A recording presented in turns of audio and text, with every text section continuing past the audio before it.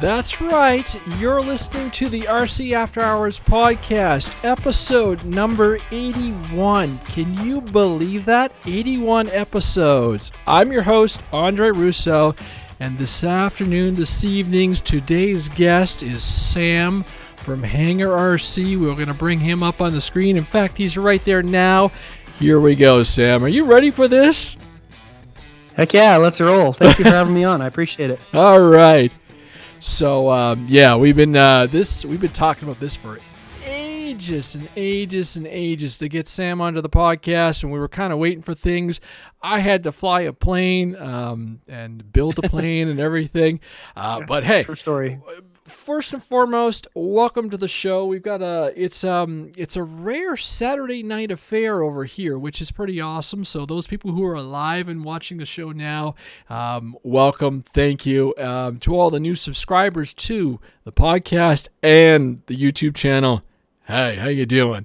It's kind of good to be energized and having some fun, and like I said, we've got a guest, so we're going to jump into this show. If you guys have questions for Sam about the Hangar RC stuff, keep them in the queue, and we will get through, and we hope, and I'll keep an eye on the chat. Sam's got it pulled up as well, and again, welcome to everybody. All right, jumping into the show. Sam, first and foremost, introduce yourself to the RC After Hours community. What do you do? I do airplanes. No, I'm a graphic designer by trade, and so I do a lot of graphic design work and a lot of videography. And it's airplanes I got into probably 5 or maybe 7 years ago, and I started just by building some simple planes, and now look what I'm doing now. So, describe the Hangar RC evolution and why. Why did where was his genesis? Why would you do something like this? Right. So being a graphic designer with my first planes, I was I didn't like the plain white foam board. And I thought, I'm a graphic designer, and I'll be honest, this is before I knew of rasterize and any of what he was doing. But I'm like, I can make these things look better. It shouldn't be that difficult. I've been doing this for 20 plus years, designing, and I should be able to do it. And so I decided to take, and it was my very first flight test tiny trainer. I decided I'm going to put a military type of scheme on it, and sure enough,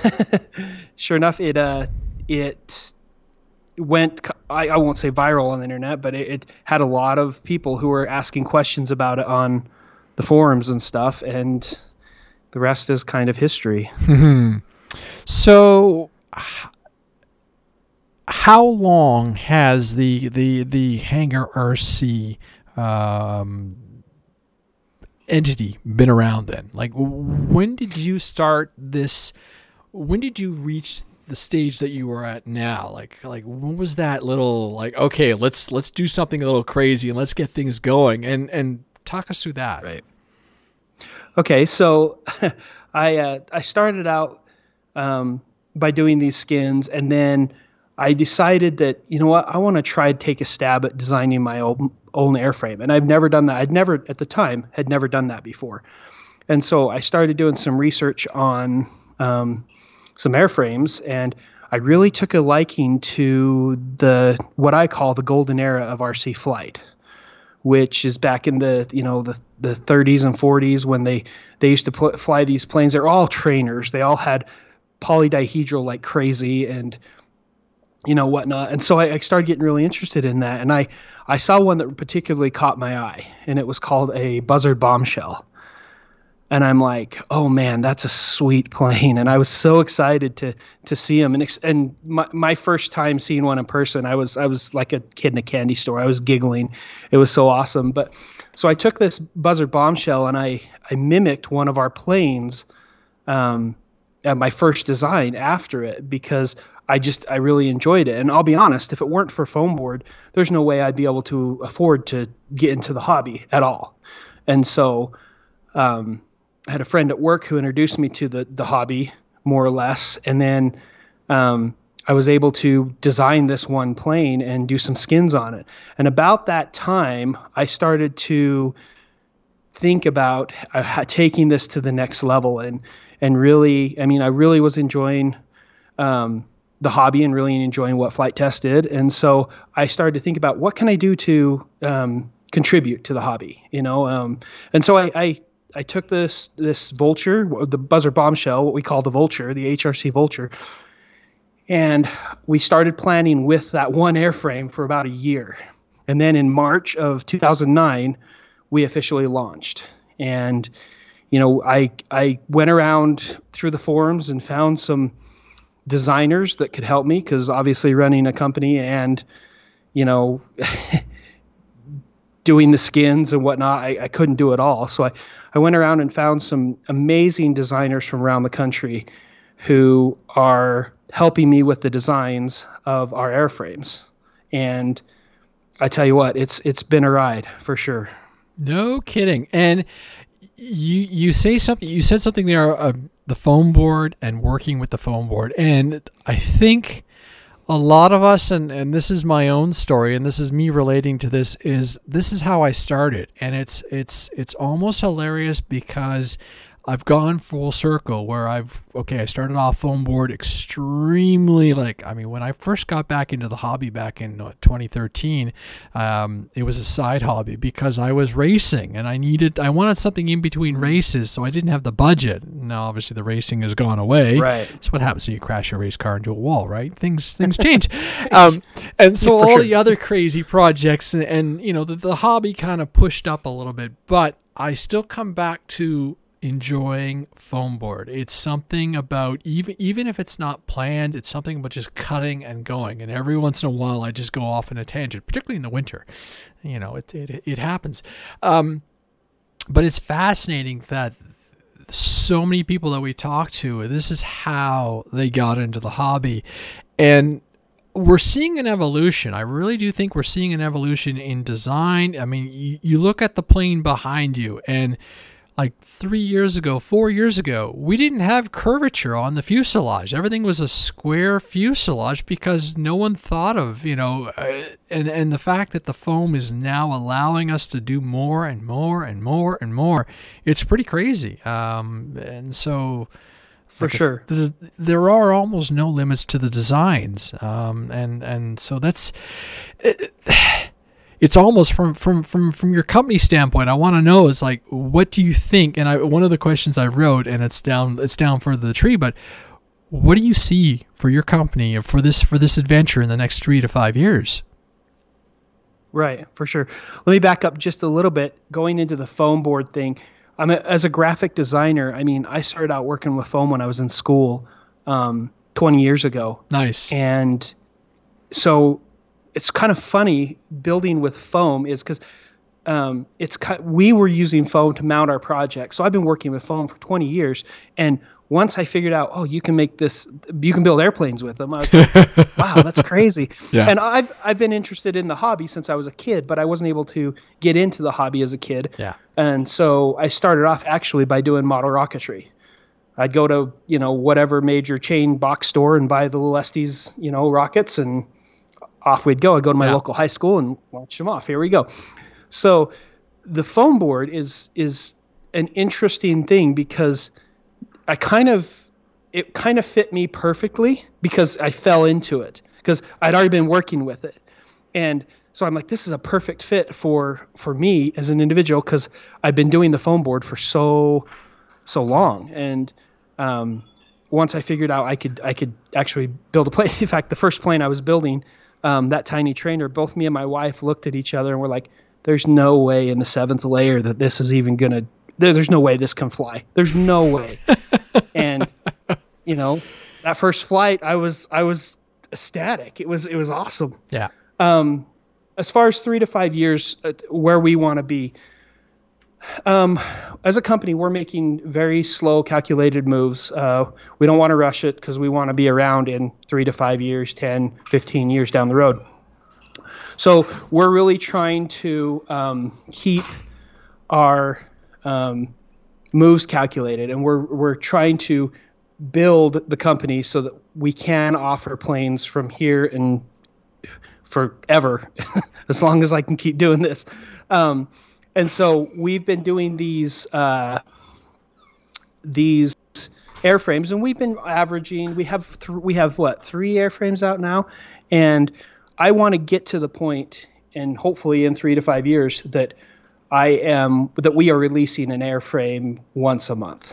I think that's my ultimate goal. We're not there yet, but that's where we want to be. We want to continue to give back to the community what they've given to me, and give back to the hobby, and that's where we want to be. Cool. So then what are some of the challenges what are some of the challenges that you're going to face as a company? Like where are your limitations, and what do you need to do to be able to get beyond those? Right. The first one is being a little fish in a big pond. Yes. Yeah. That's probably the biggest one. Well, I think our biggest challenge right now is capacity. We're, a small company. We're growing, but it's steady growth, but we're small, and we want to make sure that we, can incorporate our growth, because there's nothing worse when a brand new company can't produce, planes. Say if somebody orders a bunch of planes and you can't handle that. So it's kind of interesting. One thing we learned over COVID was our manufacturing got shut down. We were outsourcing all our manufacturing, and they got shut down completely. We couldn't do a thing. And so we were supposed to release the Wasp early this spring, but we couldn't get any planes cut. Yeah, that guy right there. I've got one over here on the wall. This Cool. guy, this beautiful, beautiful big plane. So we kind of got stuck for it was probably about 5 months, because we couldn't get anything cut. And finally I went to our manufacturer and I said, I've got to have you cut some airframes, just a handful, so I can release this thing. So we did that, and then we realized, if we're gonna take it to the next level, we've got to bring this manufacturing in-house. Now, we had some of our manufacturing in-house, but specifically our laser cutting was done outsourced. Yeah. So we went and we found some investors, and we have brought 100% of our manufacturing in-house. And that's like our biggest thing. And we just barely got it less than a month ago. And we're super excited.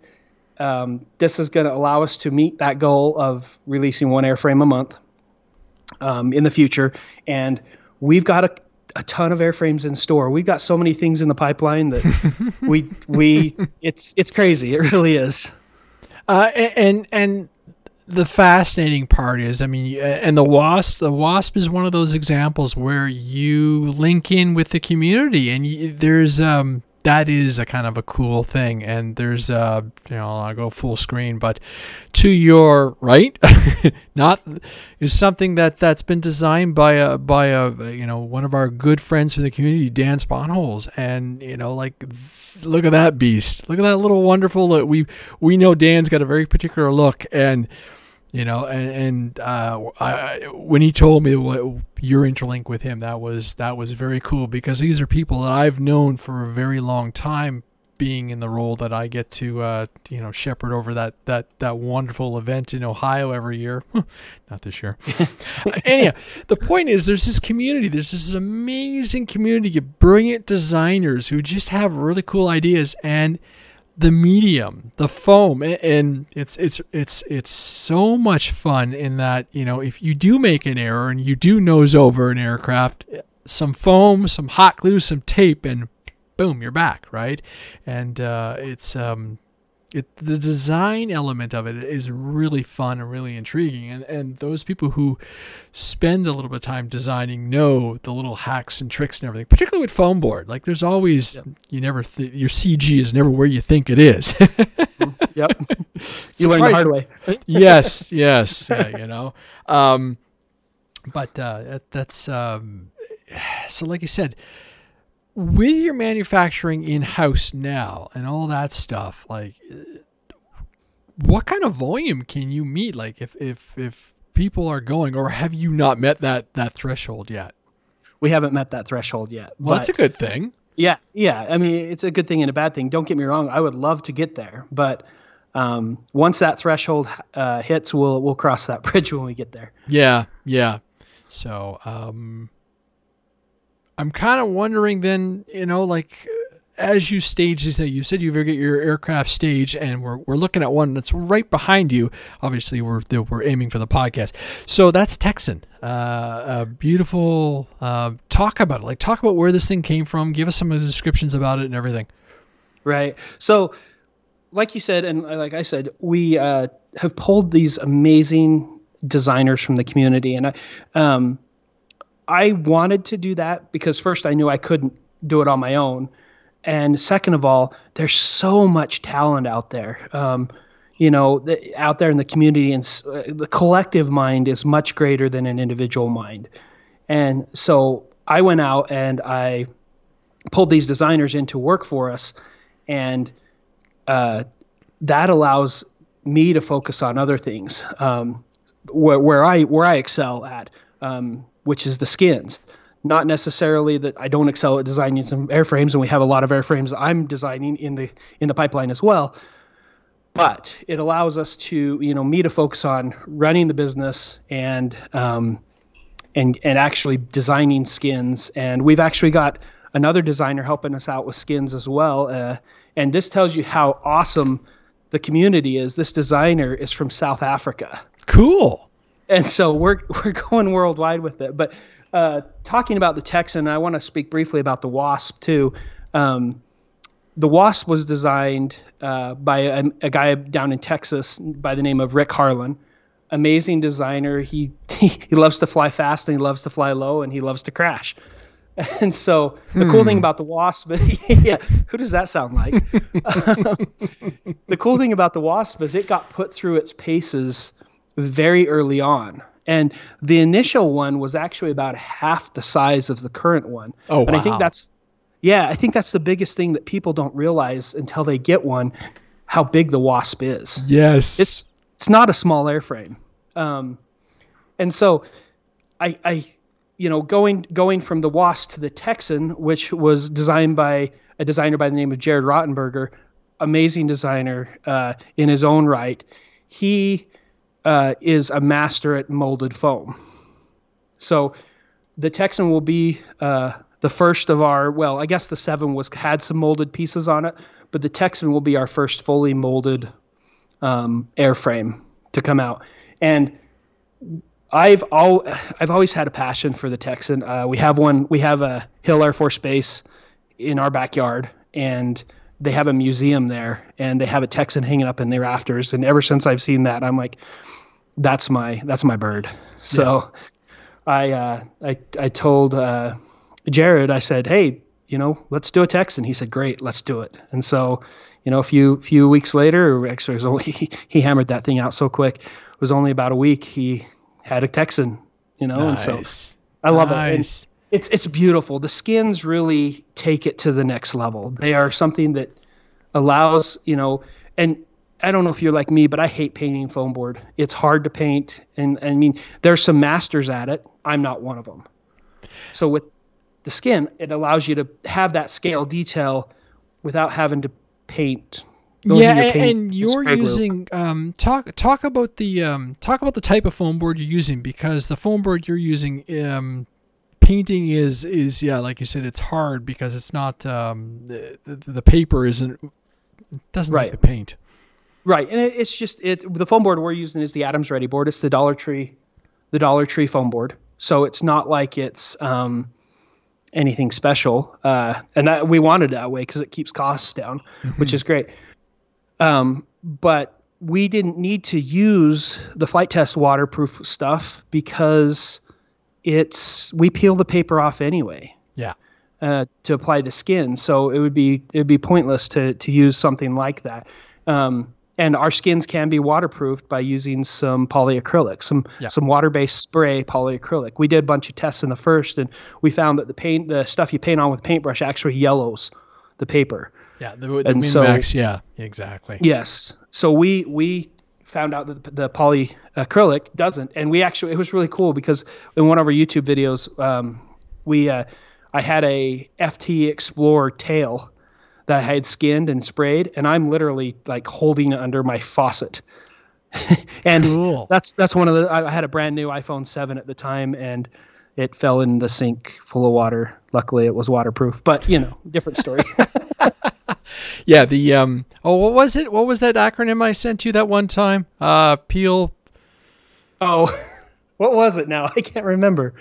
Peel, glue, peel spray, whatever. Anyway, it is a fascinating process, and the one thing I maintained while building my Canadian spec Canada 150 Wasp was take your time and enjoy the build experience, because this was the first time I'd really done a skin.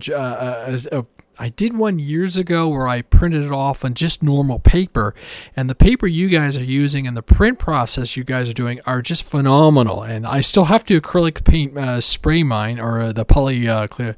I still have to spray mine, but I've been playing through its paces. If you watch some of the YouTube videos I posted, it has nothing to do with the airframe. It's all this guy's fault. But well, being a graphic designer, the paper we printed on was incredibly important. And we did a ton of tests, when we first started out, to determine what paper would actually print well, but also reinforce the foam. Because we're peeling the paper off, we're losing some of the structural rigidity of the paper or the foam. And so it's a heavier weight paper. And yes, it does make the airframe heavier, but I have only ever had one airframe that was so heavy it wouldn't fly, and it was a Vulture, but it was one that I put like 15 or 20 coats of polyacrylic on. And that's why it did fly. Nice. Yeah, because if anything, the polyacrylic, you lose some of that, some of the roughness, or the roughness on the wings, so the air has nothing to grab onto after a while too. So actually, yeah, neat problem. But like building up my Wasp, I just loved how it went, and it was funny because the first time I did, I forgot to clean the nozzle on the spray can, and I shot it all across my hand and everything. So it's a different experience. Actually, yeah, and then there was that wicked blister. Then the blister, which is healing things. But it was so fun to watch the color, and I was showing my wife, and it was just like, it's just a different experience, and I think that's one of the fun things about it. And like you said, with the Wasp, you've got them in the Blue Angels, you've got the Warrior, the old Warbird look, your gray, which looks fantastic. And you were just telling me before the show, there's a certain new skin available. There is. Do you want to announce it? I'm sure. Well, here, hold on. I'm too far away from mine. And the thing is, like you said, it's a big airplane. Anyhow, when Sam approached me and says, "Look, I want to send you a Wasp kit so you can see what it looks like and feels like and everything," I said, "Well, it's an F-18. There's only one F-18 I would ever fly." And so he went about and did a beautiful job. And if you check out some of the content on the social media and everything between us, he did a beautiful Canada 150. And for me, I mean, yes, Canada 150 is a couple years ago, but that was just the most stunning F-18, CF-18 demonstrator plane I'd ever seen out of the Canadian Forces do. And so it is gorgeous, even with the slightly rearranged. Now you can't see it behind me. I edited the nose. I was so annoyed with myself. Happens to all of us. No big deal. You classify this as a trainer, and I think you can go mild to wild on this airplane. But it's. Everybody I showed the airplane to at the field was just like, that's foam board? That's foam board? That's that, and it's just the size and scale. It is a really big aircraft. So I'm kind of curious to see what some of your other releases look like as far as size and scale go. But how many sheets of foam is that, by the way? Well, on the plans, it's, I think it's 5. I could be wrong. It could be 4. Yeah. But where we have a specific size for manufacturing purposes, we can't ship a full sheet of foam board. That would be ridiculously expensive. So it ends up being 9 sheets of foam, or 8 for our manufacturing size. Nice. It's a big airframe. It's a big airplane. Yeah. And actually, that was part of some of the questions and everything. Is that something that you are super cognitive about, or are you just like, oh, this is so cool, we got to do it kind of mentality? Both, actually. Both? Yeah. So our first two airplanes were the Wasp and the Vulture and the 7. And the 7 is by far been our most popular airframe. It's amazing. It's designed by a local, actually one of my only local designers, a guy by the name of Kylan Browning. He's an amazing human being, but we are very cognizant of the size and the scale. With the Wasp, like I said, it was originally designed half size, and I said, we got to go big on this, and so yes, we are aware of the size, but if an airframe warrants being bigger, we're not afraid to go big. Well, then, would you do a half-size Wasp for kicks and giggles? And I guess, what kind of motor would that have been, like a multi-rotor kind of power supply on that one? So the funny thing is, the very first time we took the Wasp up for its maiden voyage after we had developed it, we flew it on a 2212 1400 kV motor, and we 3D print all our motor mounts. It melted the motor mount because we were balls to the walls the entire flight on a 3S 2200. Yeah, there you go. So we decided we needed a bigger motor on that airframe, and so we put one on it. But yes, it's definitely something we could do half size, and in fact, the half size plans are already done, and it's been suggested by the designer that maybe in the future we release a half size one. Man, that thing's beautiful. Yep. After living in Canada for a couple of years, I think I'm going to have to build me one of those for sure. Oh boy. So I got a mosquito flying around my shop, and it's driving me nuts. Let me get back to the microphone. Yeah, that is when I saw that. I just said, no, that's that plane needs to be in that color scheme. And the fun part too is you have so many options. Like, do people come in after you've got a design and say, hey, here's actually, would you consider doing out templates and people could do their own skins custom order kind of thing, or is that just too crazy? Well, that depends. Our skins are kind of our bread and butter. That's what sets us as a company apart. So we kind of hold those kind of close knit to our hearts. We keep, we give out the free plans and whatnot, but the skins are kind of that's our thing. But we have sent, much like you, people custom skins. The cool thing about our process is we can customize the color of the skin to anything relatively easily, as long as it's not a too complex design. Like your Wasp, it'd be a little bit harder because there's a lot more to it. But with the 7, for example, as long as the design doesn't change, a simple color change with the skin is super easy. We just barely printed off a navy blue 7. Yeah, we've never done a navy blue 7, but someone called in and wanted to order a navy blue 7, and so it's something we definitely can do. Interesting. And it's like you said with the Texan, there's so many options and so many different uses. So many, the U.S. Air Force had so many different trainer colors. We've got the Harvard, I'm Canadian, I'm going to want the Harvard, Canadian, right? But why would you not? And like you said, exactly, you get in as a designer, and I'm just, we're rolling through the page for the website, by the way, for anybody listening to the podcast, is thehangarrc.com. That's a hanger with an AR. Yes, we get it all the time. Make sure you spell it with an AR. Yeah. Fun little aircraft, simple aircraft. And is that part of your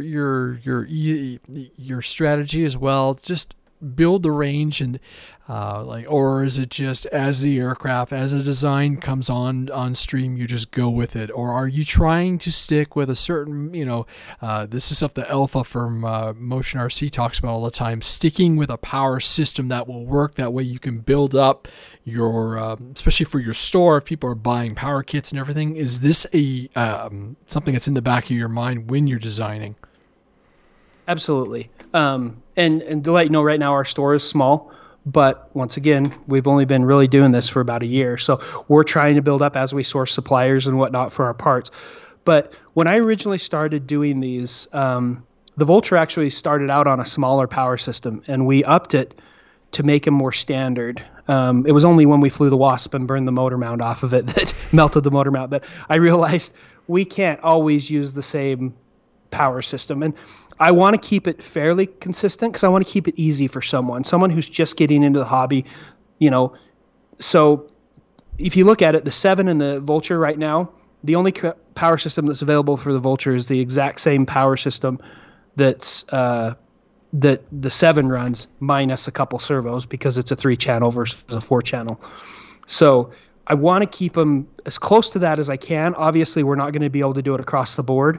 But the other thing about that 2212 1400 kV is they're available everywhere. Yeah. They're a dime a dozen, and every single person who does RC has at least 10 or 15 in their arsenal. You know, they're very common. And so we wanted to keep with the plane size that allowed us to use that power system if we could. Now, obviously the Wasp does not, but the Texan will. The Texan runs off that exact same power system, and our future airplanes will. We've got a couple other smaller ones planned that will run off your standard quad motors, but I really like that 2212 1400 kV motor. Nice. And then 3S, 4S, you just decide on your prop and everything depending on who's flying and their style. I mean, everybody's going to fly a little differently. Some people want to fly scaled, and other people just want to have that power on reserve, right? So lots of flexibility, lots of options. For sure. And I do believe our 2212 1400 KVs do allow you to, I think they can run a 4S. So Nice. Yeah, because you were showing me some of the things like your ESCs and various pieces of equipment. Any plans for any kind of jets or EDFs in the future? Absolutely. We funny story, prematurely jumped the gun on our EDFs. We ordered a bunch of EDFs from our supplier and got them in stock, and then realized we weren't ready to release the specific plane for the EDF that we ordered them for. So we have EDFs on our store, but we don't have a plane that uses them. But yes, there's a couple right now that are pretty close in the queue. Nice. But Nice. Yeah, that's something in my I've got a cargo plane that I'm working on, and then I've got a spare 4S 12 blade 70 millimeter that I've got to design something for, and it's one of those things where it's a cold night, you sit down, you start sketching, and then from there something comes out, and that I look at all my to-do list from last year, and I'm like, I didn't build this one, I didn't finish this one, I need to make a new version of that, and just and that's the beautiful thing about I love doing product R&D on foam board, because it's just like, oh, that sucks, get rid of it, and it's like, oh, and you're out a couple bucks. Exactly. As much as I would love to build with some of the water resistant stuff, the price after shipping and everything now, it's gotten too much. And I have access to Elmer's, and I've got access to Adams, which it was funny because one afternoon we were discussing the difference between the foam board I have here and the foam board you sent, and I'm like, yeah, there is a definite quality, definite product difference, and all I can think of is it's either, and I'm still convinced as being a manufacturer of the same place, but your paper peeled and the paper had a different consistency, as I recall. So, right, yeah. Either way, foam board, you start building, and if you're not skinning it, it doesn't make a difference what you use. I mean, there is a slight difference between the Adams and the Elmers, but once the aircraft is up, you very rarely notice the difference. It depends on what you're doing, but if you're skinning it, there's a different product difference there. So yeah, and the skins do reinforce it. I mean, that's one of the things I wanted, because I knew we were peeling the foam off. And I wanted a heavier skin that would actually make it a little bit more durable. Because, my first Vulture, I'll bet I had 50 hours of flight time on that foam board airplane. Yeah. And that's unreal for a foam board airplane. I mean, once you consider weather and humidity. Yes. But yeah. Well, this is it. My very first scratch build, when I did my first FT Racer, there was a yellow-black one. when by the time that poor airplane was done, it was probably more hot glue and tape than foam board because I drove that thing hard. That airplane just wanted to be fast and low, and you're sitting there and you go, well, I would never do this. I would never fly. I fly my foam board airplanes completely different than what I fly like my my ready to bind and fly style aircraft. Those ones are taking a little different. But if I go and I ding a post with my foam board wing, I'm giggling because it's just like, yeah, for sure, fix it and go again. And it's not like absolutely, and it's so easy to fix too. Even with the skins, I mean, what you did on the nose was amazing. Yeah, they got a little scratched up, but he came back from here, I can't even tell. Well, I mean, I'm there, but there you go. It's a little it's got a little turn to the right, I think, but you know what? That won't impact the performance of the aircraft. It actually gave me an opportunity to fix a couple things because,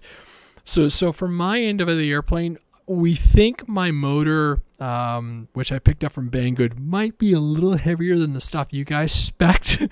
So my CG was not what we were expecting, and so it flew the first time, but boy was I on it, and it was a fun flight, and I would have brought the thing back, but there was a walker in the park, so I set it down and did like minimal damage, comparing it clipped the tree, and the second flight, I threw it wrong, full on. Andre messed up, and I changed the prop. I broke the prop on the first flight, so I changed to a Master Airscrew 10x7. And the video, if you watch my last update, it's there.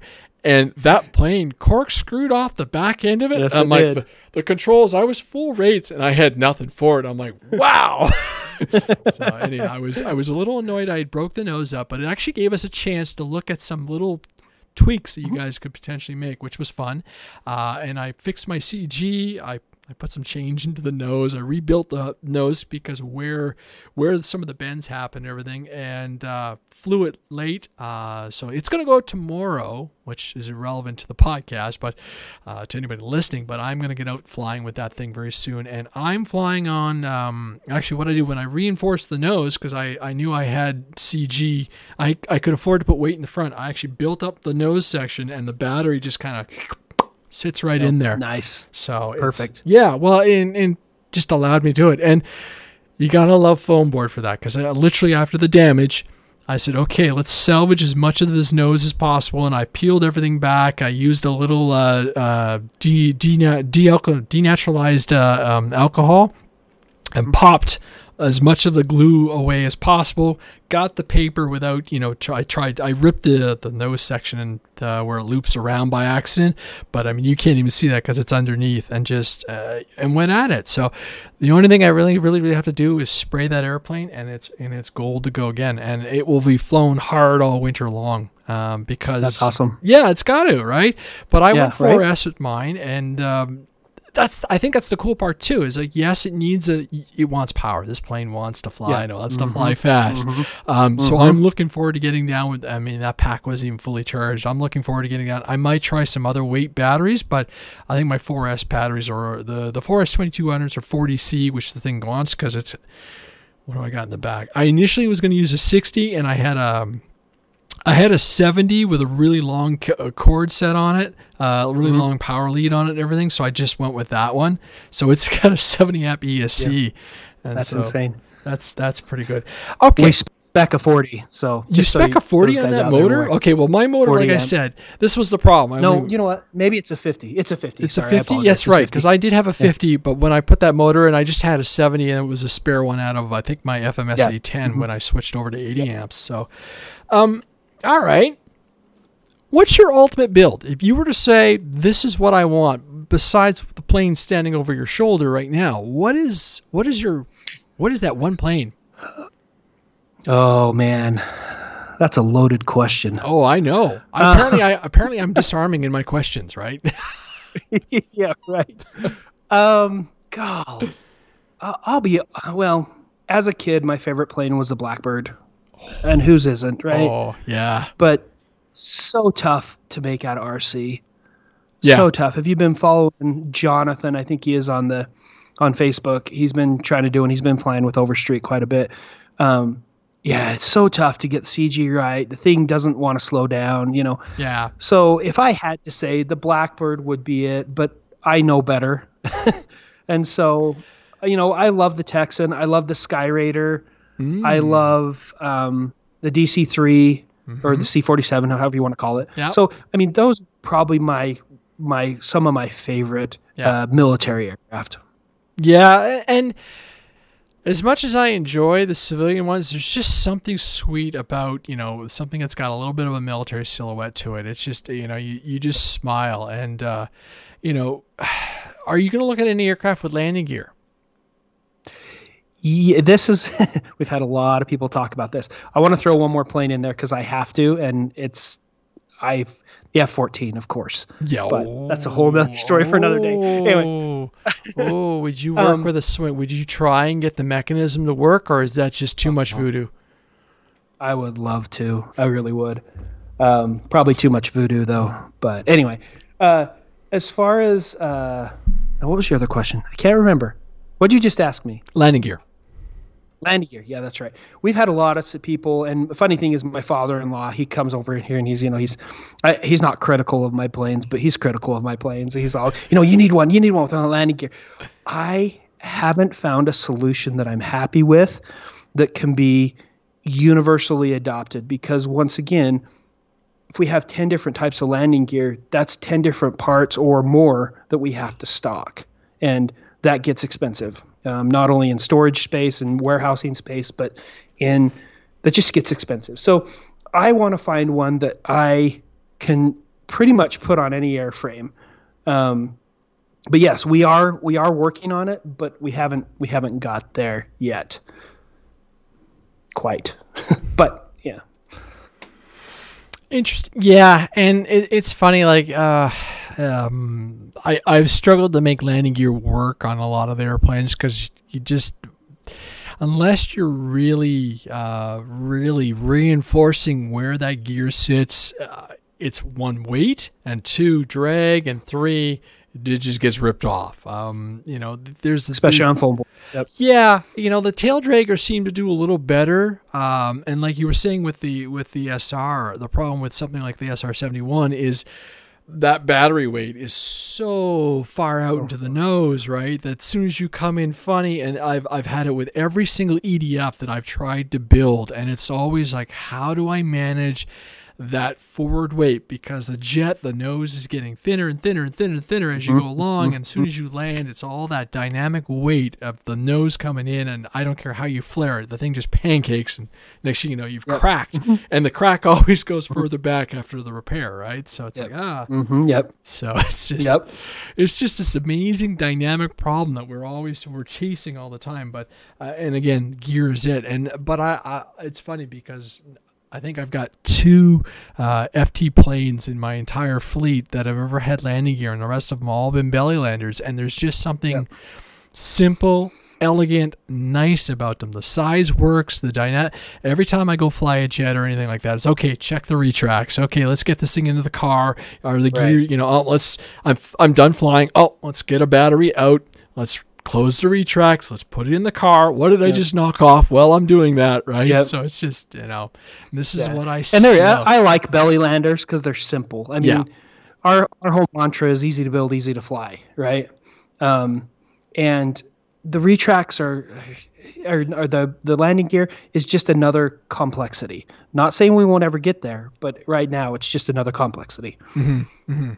Mm-hmm. So what do you see? Okay, this is a good question. What do you see for the future of this hobby? What's that something you're looking for to take your designs or your ideas, or like what piece of tech, would make this even sweeter for you?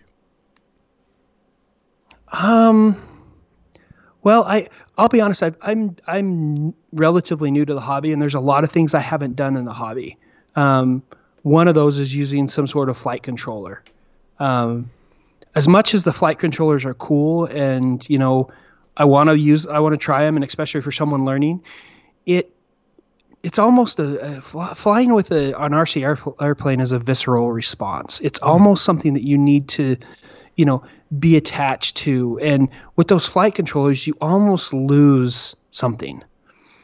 And yes, for someone learning, it's a great learning tool. But to fly an airplane full rates, nothing assisting you. There's something about that.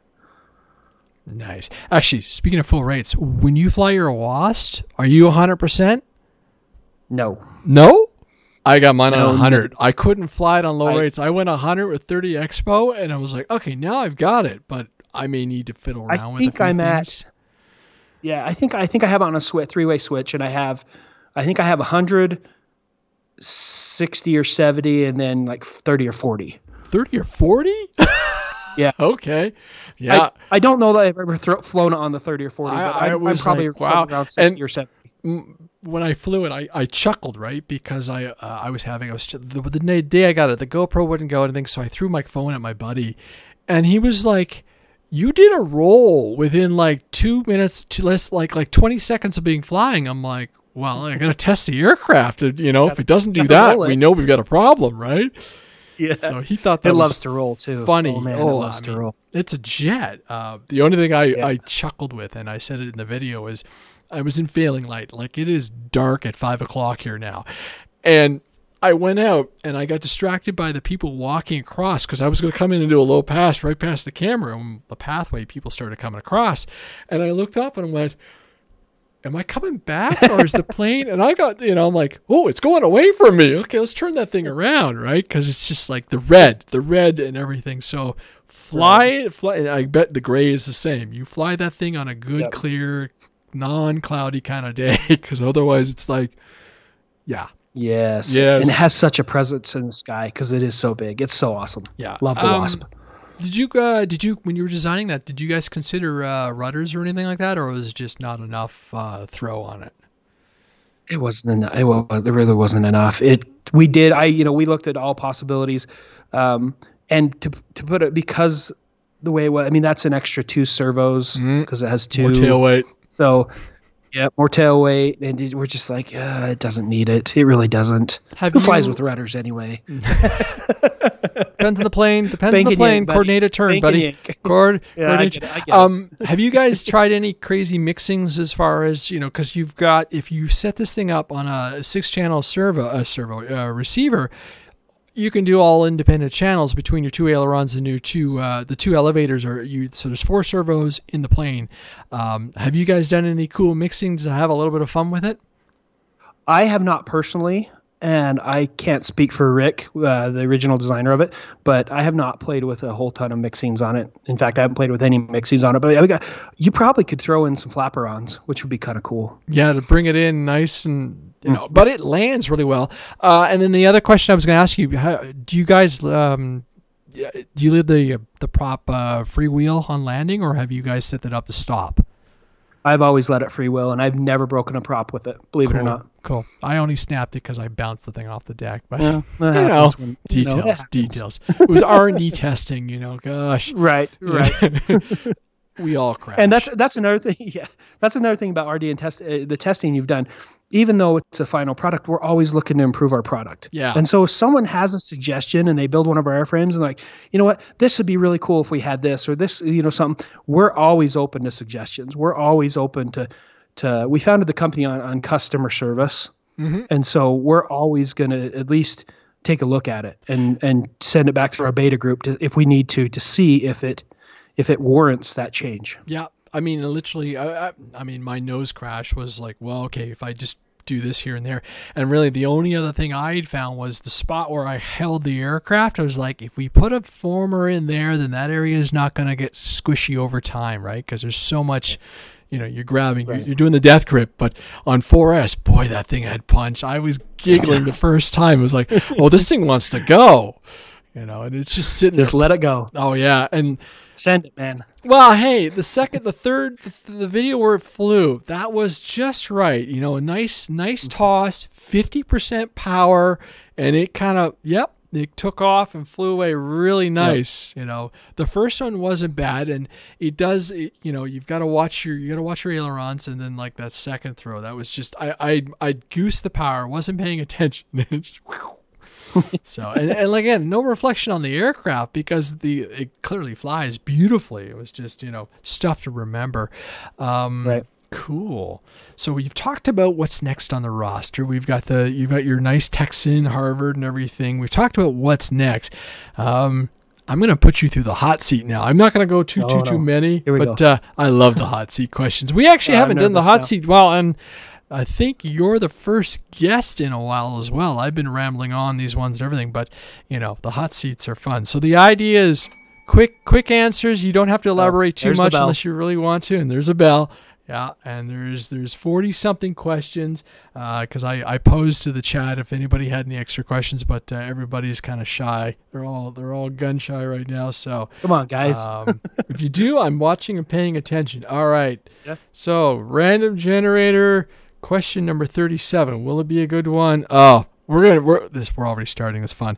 Vanilla or chocolate? Oh, vanilla all the way. Nice. See, that's what we're looking for. Hot seat questions. Why vanilla?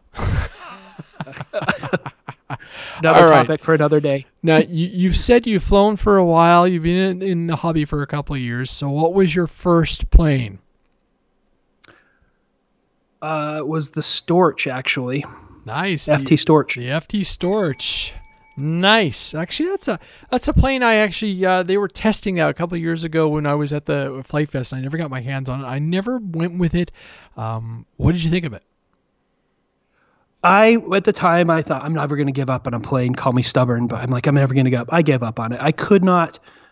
But the guy that kind of got me into the hobby, I could fly it with him, but I only ever got off the ground myself once, and it had landing gear, and I don't know if that had contributed to it, but I couldn't get the thing to taxi. I couldn't keep it in the air. I'll bet if I go back to it, I could now. I have more experience. But after that, I went straight to the Tiny Trainer. Nice. And it's funny because as I look through my, every once in a while, the photos pop up from memories, and I look through some of the aircraft, and I shared with you some of the ones from early days that I was developing, and there were just planes that were just... like the CG was wrong, or they had tip stall tendencies, and now there's stuff that when I design, it's like that worked. Actually, and so it's one of those things where you get used, the tricks, and you get used to working with the foam board. The mediums, what do I need to do? Yep. And we tend to make those classic mistakes where we undersize, particularly on the tail section, we undersize the elevator and rudder, and that really impacts how well the aircraft performs. For sure. All right. Question number 25. What do you think of the future? Well, what do you think of FPV? I've never flown it myself. I've actually been under the hood with someone else flying. I think it's rad, but I don't trust myself. I have my Part 107 license at work. Oh, sorry, this is a quick question, but I fly a drone, Phantom 4 for work, and for my quote unquote real job, I guess, if you will. And I can fly FPV through that, but I just don't trust myself yet. I don't know how you ever get to that point. I think you just need the right. You need you send it. Yes, you send it. You get the right gear, and then like the guys always laughed because when I first started, they're like, "You flew through those trees like there was nothing there," and I'm like, "Oh yeah, the teleporter goggles." That's another joke, right? But you just need the right airframe, and and it's funny because this year was sort of. I was on a path that I never got to my fuel and everything, flying and all that, but that'll come for 21. But I really got back into flying FPV, and there's a bunch of, beautiful, beautiful aircraft that I've been spoiled and enjoying. And I've, get the classic was, Andre will never finish. Sorry, I got away from my microphone. He will never finish a wing, and voila, there's the Defiant D28 is in my hands. Okay, it looks terrible as far as my laminating job, but c'est la vie, right? I mean, I don't see it when I'm flying it with FPV. Right. I think it's about finding the right aircraft, and we'll work on that. We'll get you flying FPV. Okay. All right. Next question. If you ever make it out to Utah. Oh, man. I still there's a beautiful Cub in Illinois that maybe one day I'll get. Go. So there you go. Question number 20: glow, gas, or electric? Electric. No question. No question, eh?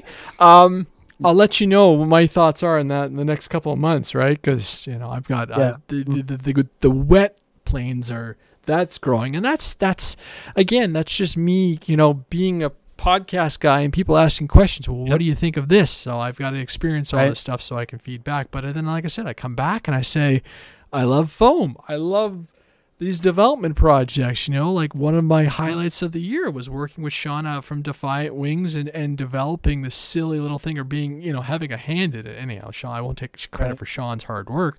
But, we look at the notes and everything we talk about and the stuff we exchange while building stuff. And it's just like, yeah, try this, try that, and, it's just, it's been so much fun.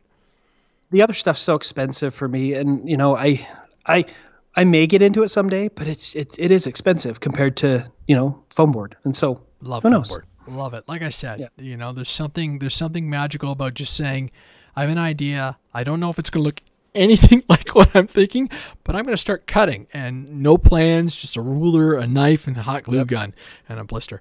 Been there, done. Mustang or Spitfire? Ooh, I'm going to have to go with Spitfire. Lovely. Someone's going to be really annoyed with this. They're going to be wearing their headphones. I know. I love the Spitfires. I could probably replace every single warbird in my fleet with a Spitfire because they fly. They do something special. Nothing wrong with any of the Mustangs or anything, but there's just something beautiful about a really nice Spitfire. All right. Yep. Man, I'm getting all the same questions over and over. Come on, random generator. Yeah, look at that. So much for last three questions have been exactly the same. Landing gear question: tricycle or tail dragger? I'm gonna go with tail dragger. Nice. Okay. Reason. You're gonna laugh. I've been spoiled. I fly out of a park. There's a gravel strip. Right. Occasionally I go out to the club, and the club will be a bigger part of obviously when I start flying the wet planes. And I laugh because last year I went out, I was getting checked out, and I've got my Tundra high wing and everything, and I ground looped this plane. I'm like, I've never ground looped the Tundra ever, and it was just the grass, and I couldn't get the tail wheel to do what I need to do. But I was like, wow, and that's the only problem with the tail dragger. And then I was telling a story on a previous podcast where last year I'd been flying my jets, and they're all tricycle gear, right? And I'm flying the jets, and I go out with the Grand Tundra, and I do the exact same thing. I'm not on the rudder fast enough, right? Woof, around she goes. And I'm like, wow. So it's interesting because it's just there's tricks and tips and ways to approach every single airplane, and then holding the tail down on the tail draggers and stuff. So cool. All right. Again, repeating. Here's a good one. Mode 1, 2, 3, 4. 2. Had to think about that, huh? 2. Had to think about that. I did. I did. What radio do you fly, man? I started out on a Turgid 9X because it was cheap. Yep. Right? Mm-hmm. Great beginner radio transmitter. Yeah. Horrible to program. I couldn't figure that. And the resources out there are non-existent. Yep. And now? The one I fly now is a Spectrum. Nice. DX6E. Nice. DX6E or DX6, one of the two. Cool. So basically, actually, in some ways, when you're setting up your aircraft, you're like, yep, it's that whole analogy when we're doing video, and okay, I'm listening to the audio on the cheapest set of speakers I have because someone's gonna go, it didn't sound good on my speakers, and you're gonna be like, what are you talking about? But that's exactly, that's really good. I started out the same way, man, Sam. Like when I got into it was budget, and I laughed. There is a video when I was flying FPV with the Bixler, and 9X, the Turnigy stuff, and FPV did not mix, and I didn't realize that the throttle, I lost the throttle, and the ESC had reset, and I glided, and I'm like, man, this plane is flying really weird, and I'm going back up down, and I got no throttle, and I glided in, and it was only until I watched the onboard audio, the video with the onboard, that I heard the motor spin down, and I'm like, wow, and so that was it for that. No Do you know more. the problem I had with my Turnigy 9X? And I don't know whether it was just mine specifically, but anytime I'd go to trim, and if I did more, if I like held the trim down like you do when you're trimming, you know that. Whenever I'd do that, it would disconnect from the receiver. So I had a dead stick plane in the air. Wow. And so I usually had to take it up like 4 or 5 mistakes high. Trim and it. Trim it and expect it to do something. Or I'd have to do trimming 1 click at a time or 1 or 2 clicks at a time. But I didn't dare go because it would cut out on me. And I'm just like, oh. I remember, particularly with the Bixler, I got the programming so complex between the flaps and all this stuff, and that the radio would actually slow down. It was really weird. No. You know, I guess the processor wasn't keeping. It was really weird, but it was like, okay, it was odd. So now like I said, I fly with my Tyrannus. I've got the 9X. I do have a 6, the DX9. Sorry, I've got a DX6 that a buddy passed me. And for all the upcoming big FPV ships, I'm going TBS Crossfire. So Crossfire. because I'm doing all the iNav stuff and everything and flying with flight controllers but that's all for the FPV. Yeah. That's the FPV ships basically, so that return to home is there just as a CYA kind of thing. Yep. Right. That was nice. Question number 31. Do you have any other hobbies? Yeah. Many, actually. Too many. My wife says I have too many. No, she's she's awesome.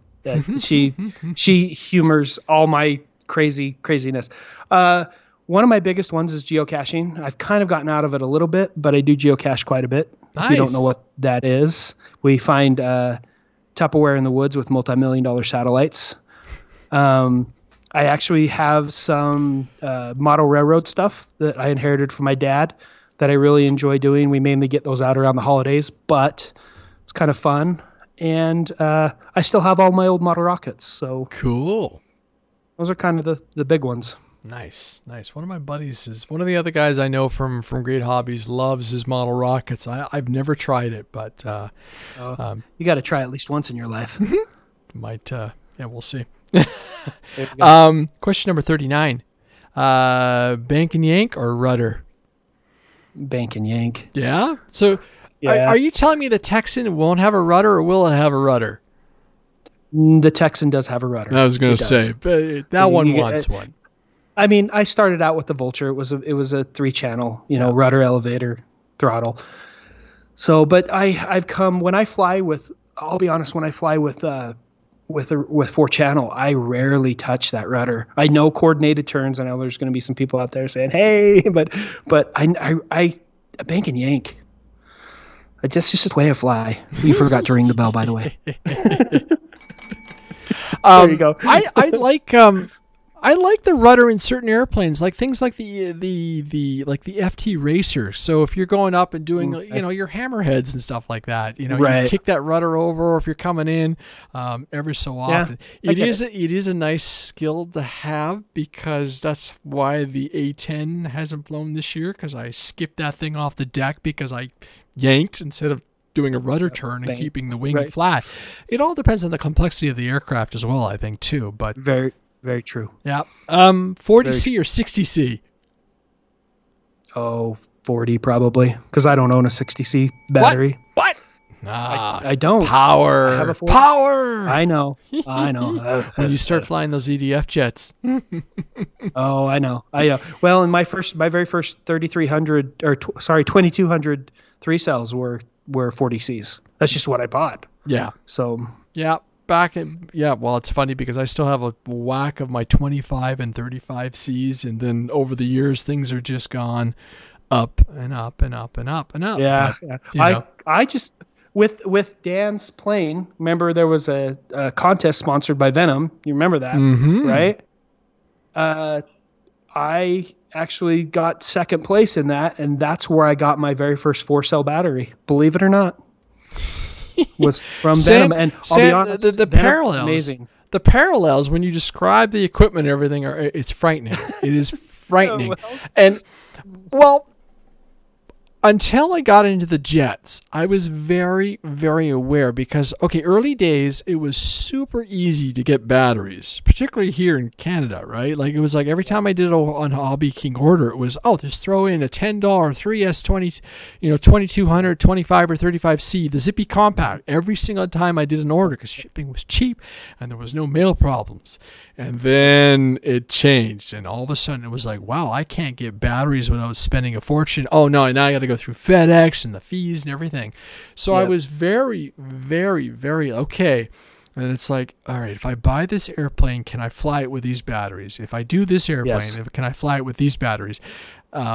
That has changed with the whole jet thing because now I have more 6S packs than I care to think about, and it's a serious, serious investment. And and it's like, well, I want to fly this airplane, so I need these batteries, and this is coming, now I need these batteries. So it's like, okay, when I build stuff, or when you build stuff, is that something you guys are cognizant about for your designs?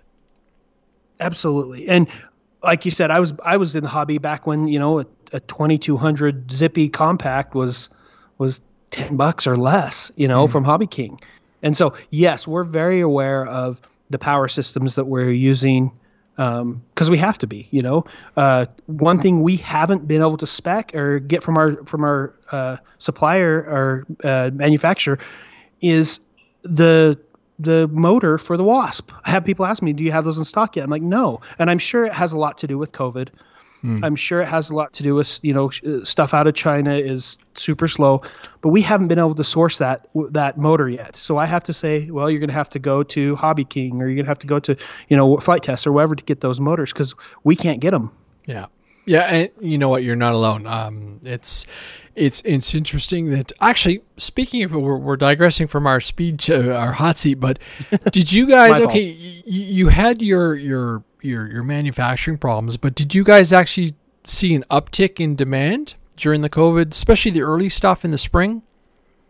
The early stuff we did, and then it kind of died off, I think, especially here in the States, as people started realizing that, I don't know about financially, but I think people started getting a little bit scared, I think. But in the early stages, we were selling quite a bit. But, cool. The last stages, July, it died off a little bit. But people aren't building; they're flying at this point, right? They're trying to get out a little tiny bit. And even myself, I like last weekend was like, "That's it, I'm going out." And like I said, the guys were insane, right? The guys were super cool about it. Everybody gave me my little perimeter because it's like, sorry, Andre's like considered high risk. So, all right. Question. Well, what question was this one? Number 26. What was your first car? 68 Volkswagen Bug.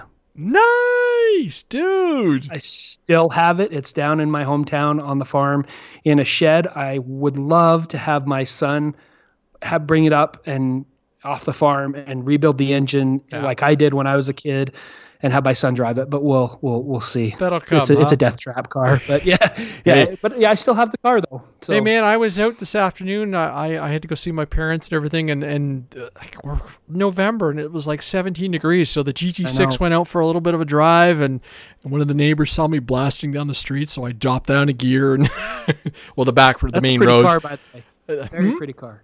Yeah, it's my little toy. Nice. So Volkswagen Bug. Nice, man. All right. You've already answered that one. All right, we won't do too many more of these because they're going in. I love this question. Velcro. Fuzzy on the battery or fuzzy in the fuselage? Fuzzy on the battery. Really? Or is it so that's sorry. I don't have a battery around here. So you put yes. Sorry, never mind. The fuzzy on the battery. Yep. Because then your fingers are never in the fuselage except to put the battery in. You're constantly touching your batteries. Yeah, exactly. It's not attracting. It's not getting everything. Yes. Yeah, my bad. It's been a while since I've answered that one or asked that question. All right. Fast or slow? Slow. Slow flyer? Slow. Really? Yeah. I love I started out with the the vintage planes. Yeah. There's something relaxing about, for example, our Vulture. There's something relaxing about just putting it up and it's hands off. You just enjoy honestly, being in the air. It is a design testament to the aircraft. If it slows down, it was one of our flyers at my group, Matt, who unfortunately passed away last year, used to just go nuts with me because I'd do things like take my T-28 and I'd slow that thing down to a crawl. And he's like, It's a warbird. It's a military plane. It should be doing like 75% throttle. It should be just hauling. What are you doing, Andre? And I'm laughing going, if the plane falls out of the sky, the moment I drop down to 50% throttle, it's not designed well. So it's got to go slow. It's interesting. Nice. It's so relaxing. And I'll be honest, one of my favorite things to do, and shameless plug for our YouTube channel, go to youtube.com/thehangarrc. But you get on there's a video of me flying the Vulture in like 15 to 20 mile an hour wind. Yes. And it just hangs. And to be able to, with the Vulture, to hand the transmitter off to my kids. I know we have a buddy box system. We have 2 Turnigy 9Xs, but to be able to hand it off and just say, if you get in trouble, just let go of the sticks, and that polydihedral kicks in, and it will just, and so it's something about a slow flying airplane that just gets me every time. Cool. $2,000 plane or $2,100 planes? Oh, I've never had either, so I don't have an answer for that because I don't know what that would be like. $50,000 plane and like, $500 planes. Right. 10. Yeah, I do like, we've been Vans RV for our 7. The company actually reached out to us and we were kind of recognized for producing the 7 because it was modeled after a Vans RV 7. So I kind of taken a liking to those full scale airframes. They're beautiful. Nice. I like this one. Question number 43, and after this we'll start wrapping up a little things. If you had to fly the same plane for 6 months, what would you pick? I would have to pick. Obviously, I'm going to say one of our own airframes, but I would have to pick the Vulture. Cool. Just because I can give it to my kids. I can, it's funny. It will actually do it like with a 2200 1400 kV. It'll do unlimited vertical. We've done some crazy barrel rolls with it on a 3-channel, which is weird, but it looks funny. But yeah, I would go with the Vulture. Nice. And we'll number 33. What's your favorite RC aircraft of all time? If I had to pick one, I would say the Flight Test Tiny Trainer, only because I built hundreds of them probably. I built so many of those things. But I would probably say R7. It is a fun aircraft to fly. It really is. It's it's an easy sport airplane if you're just getting into sport flying. It's a fun air. It's easy to build. It goes inverted like nobody's business. Very little up is required when it's inverted. And so I would say the 7. Very cool. All right. I'm going to end on the last question of this one here. What is your favorite part of the hobby? Flying with friends and family. I love taking my family. That's the best part. Nice. Yeah, I haven't had a chance to fly with my dad in a while. He's kind of retired from flying, but he'll build for me occasionally. Actually, he's fixing my VTX transmitter as we do this podcast. So there you go. My little micro FPV camera, which I blew the antenna bit off of. He's fixing that for me. So, and one day I'll get my son back into it, but he's into his Minecraft and video games. So, say la vie. Awesome. Sam, actually, we've got a few things I want to do before we wrap up the show. Wrong mouse. There was a question there. Does the HRC7 fly slow? Yes, it does. It can fly fast. It can fly slow. It's a very versatile airframe. And we wanted it that way because, once again, easy to build, easy to fly, right? And it can fly really slow. If you get on our YouTube channel, Funky Pops, you'll be able to see some of our footage, especially in the first of the build video. You'll be able to see some of the footage, and it slows down beautifully. Doesn't drop wingtips at all. What's the span on that one? It's about 40. Is it 40 or 47 inches? Somewhere around 40, 45 inches, somewhere around there. Cool. I think it's closer to 40. Nice. And again, like you said, with these smaller aircraft, the shipping and everything are it's a lot more reasonable. So, For sure. Yeah, versus that big behemoth behind us. So, all right, Sam, let's bring you back up. We got the chat there in the background. Anyhow, any last points before we wrap up the segment with you, and we'll talk about some of the other stuff that's going on, and we'll call this show a wrap. Yeah. If you haven't experienced one of our airframes, I suggest you give it a try. Andre's a testament to it, and I'm hoping to get Andre some more airframes so he can try them out. But there's something about when you have an airframe that looks real in the sky, and especially when you don't have to paint them.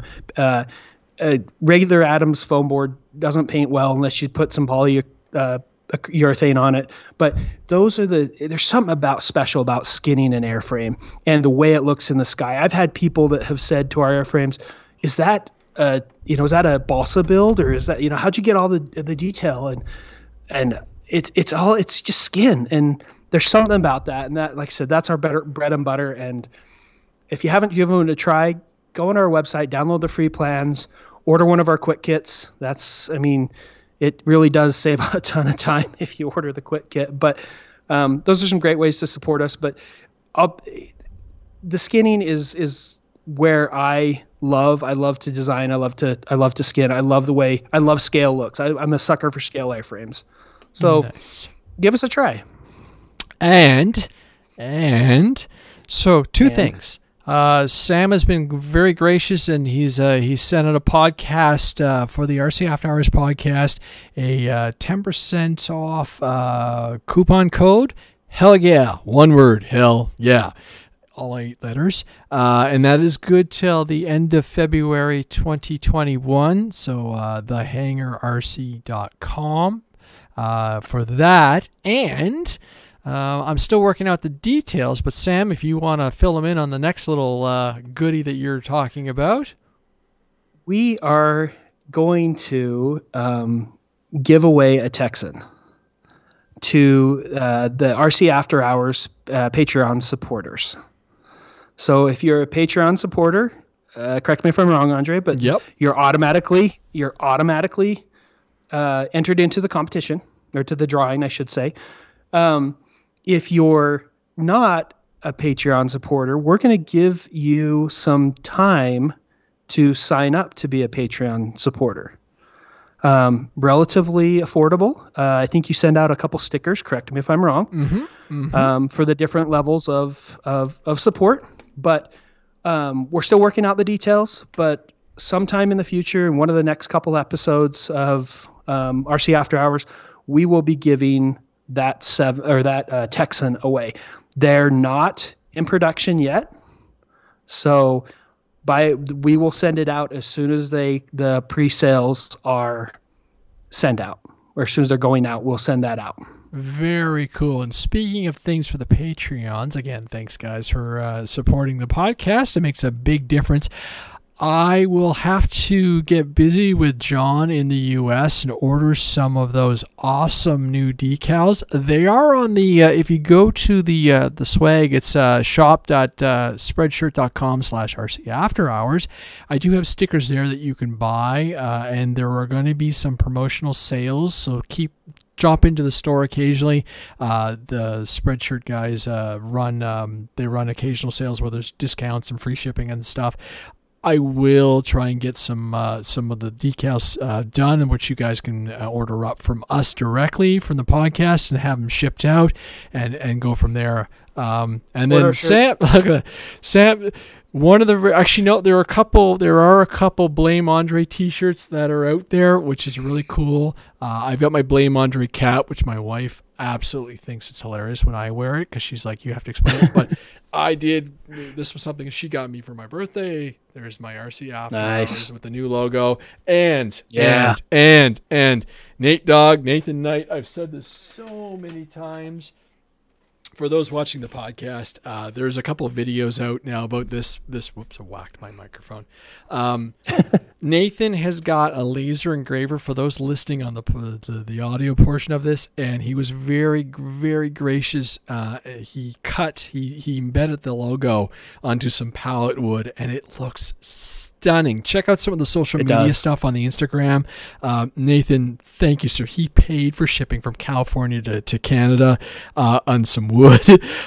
It looks gorgeous. I showed this to my wife, and she was so impressed. I don't know where it's going to hang here in the studio. I'm probably going to find a really nice prominent spot. Probably a really good excuse to paint that wall behind my head because my basement's half painted, but that's like a winter project, right? 2 years ago. It should have been done. Again, priorities. So again, Nathan, thank you, man. It really made my week. Put that there. Well, yeah, it's gonna slide and fly off. So yeah, there's lots of fun stuff going on. It's been a really fun week. There's Nathan's. Look at that sticker. Everybody's got stickers, but I'm so happy that logo turned out, and it's just kind of redefining how the show goes. Apparently, a few people have already actually bought stickers off the Spreadshirt.com one. But like I said, I'll set up a new. We did this earlier on with some of the when we were issuing the old stickers, and we still have a whack of those, so we'll probably do a combo and everything because there's nothing wrong with the old logo as well. We were due. So yes, so coupon codes, remember that? Hell yeah. That was yes, I was feeling punchy that day. That was your idea. Yeah, I was feeling punchy, and it's funny, so I'm like, so yeah, the stickers are there. I've been having a ton of fun getting these all these wings together and everything. I will fly that one. The Sky Hunter 1.8 meter twin, or the SH-18T, will fly eventually. It's almost set up to go manual. I was gonna go 6. Those motors can't handle it, so I'm gonna have to save up and buy some lower kV motors because I want to run that thing on 6S, because then all the 4S can go in the other ones. The Heli Killer, which is sitting behind me, I'm waiting on a bigger motor, which is back ordered because the one I bought was too small, but I'm still gonna try it. Again, all these wings, everything are gonna go manual, and then eventually there'll be iNav, so I can do auto launch and be spoiled and everything. So it's gonna be a lot of fun technology. I've been really pushing myself in the last couple of weeks to just keep pushing and pushing and pushing and flying harder and harder. I'm actually, and the guys joked at the field, I'm looking forward to winter because there'll be less people there. It sounds so crazy and so stupid. Minus 35 Celsius. Who's going to be out flying? Andre will be. So, all right. Oh God, I cannot wait for the winter just to get out flying and just to have all kinds of fun. So, all right, patrons, thank you, Sam. Thank you so much for coming on. All the people on the show who are watching watching live stream, thank you so much. We're gonna keep pushing. We're gonna keep having fun. Sam, it's been a super pleasure having you on as a guest. You made it easy for me this weekend. And I can't wait to get flying that jet. I will poly it all up so it will survive the winter, and I will fly it for all it's worth. So I'm Andre. My guest this afternoon or this evening has been Sam from the Hangar RC. Check out hangarrc.com for all the products we were talking about, and we'll get him back on the show to do the Patreon release. So if you're a Patreon right now, or the next couple of days, next couple of weeks, or whatever, get your name in there. We will do an auto draw, and Sam will announce who's getting a Texan. All right. Yes. Thank you very much, sir. Queuing up some extra music, and we will have to do this again very soon. Have a great evening. Absolutely. Thank you, sir. Ciao.